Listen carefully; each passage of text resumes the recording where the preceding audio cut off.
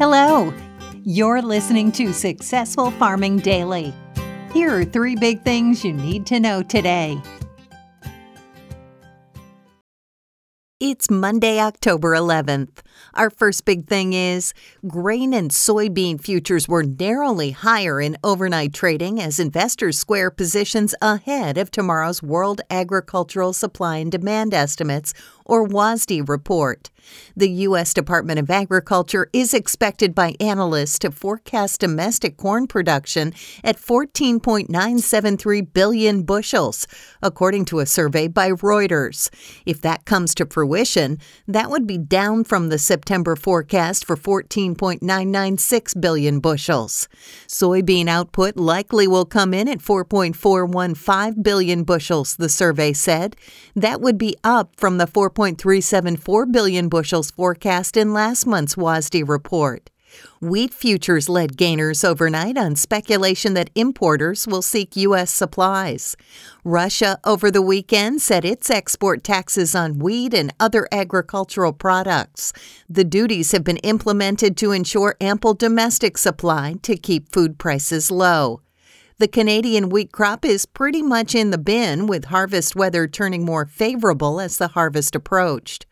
In the U.S., the harvest rolls on. A week ago, about 29% of the corn crop was harvested, while 34% of soybeans were collected, according to the USDA.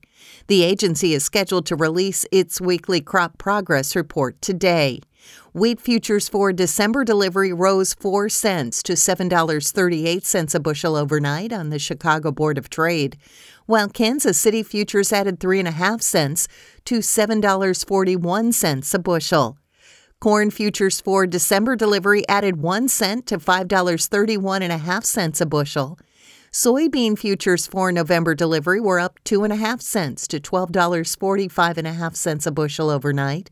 Soy meal rose 80 cents to $319.50 a short ton, while soy oil gained 0.24 of a cent to 61.75 cents a pound. Next up, money managers raised their net long positions, or bets on higher prices, in corn to the highest level in 5 weeks, while cutting bullish positions in soybeans last week, according to the Commodity Futures Trading Commission. Investors bumped their net longs in corn to 243,597 contracts in the 7 days that ended on October 5th, the CFTC said in a report.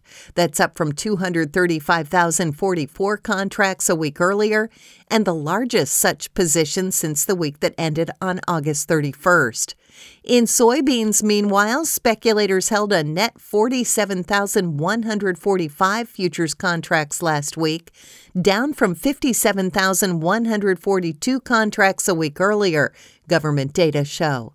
Fund managers turned bullish on soft red winter wheat, holding 4,581 futures contracts on October 5th, the agency said. That's a shift from a net short position, or bets on lower prices, of 12,900 contracts a week earlier, and the largest bullish position since the 7 days that ended on October 31st. Investors also were more bullish on hard red winter wheat, raising their net long positions to 49,217 futures contracts last week. That's up from 45,617 contracts a week earlier, and the largest such position since March 2nd, the CFTC said in its report. The weekly Commitment of Traders report from the Commodity Futures Trading Commission shows trader positions in futures markets. The report provides positions held by commercial traders, or those using futures to hedge their physical assets. Non-commercial traders, or money managers, also called large speculators, and non-reportables, or small speculators. A net long position indicates more traders are betting on higher prices, while a net short position means more are betting futures will decline.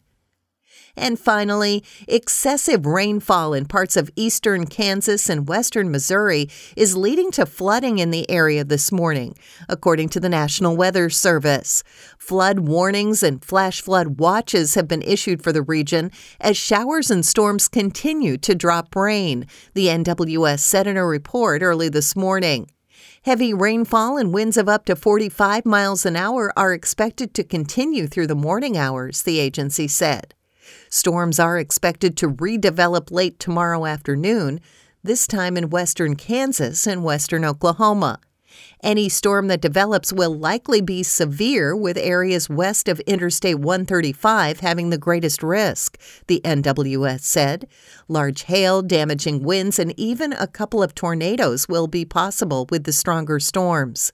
Further north in eastern Iowa, there's a slight chance for storms this afternoon and early evening, the agency said. Severe winds and potentially tornadoes are possible with the storms should they hit today. Hail, frequent lightning, and heavy rain are likely with today's storms, the NWS said. Thanks for listening. Follow more news on agriculture.com.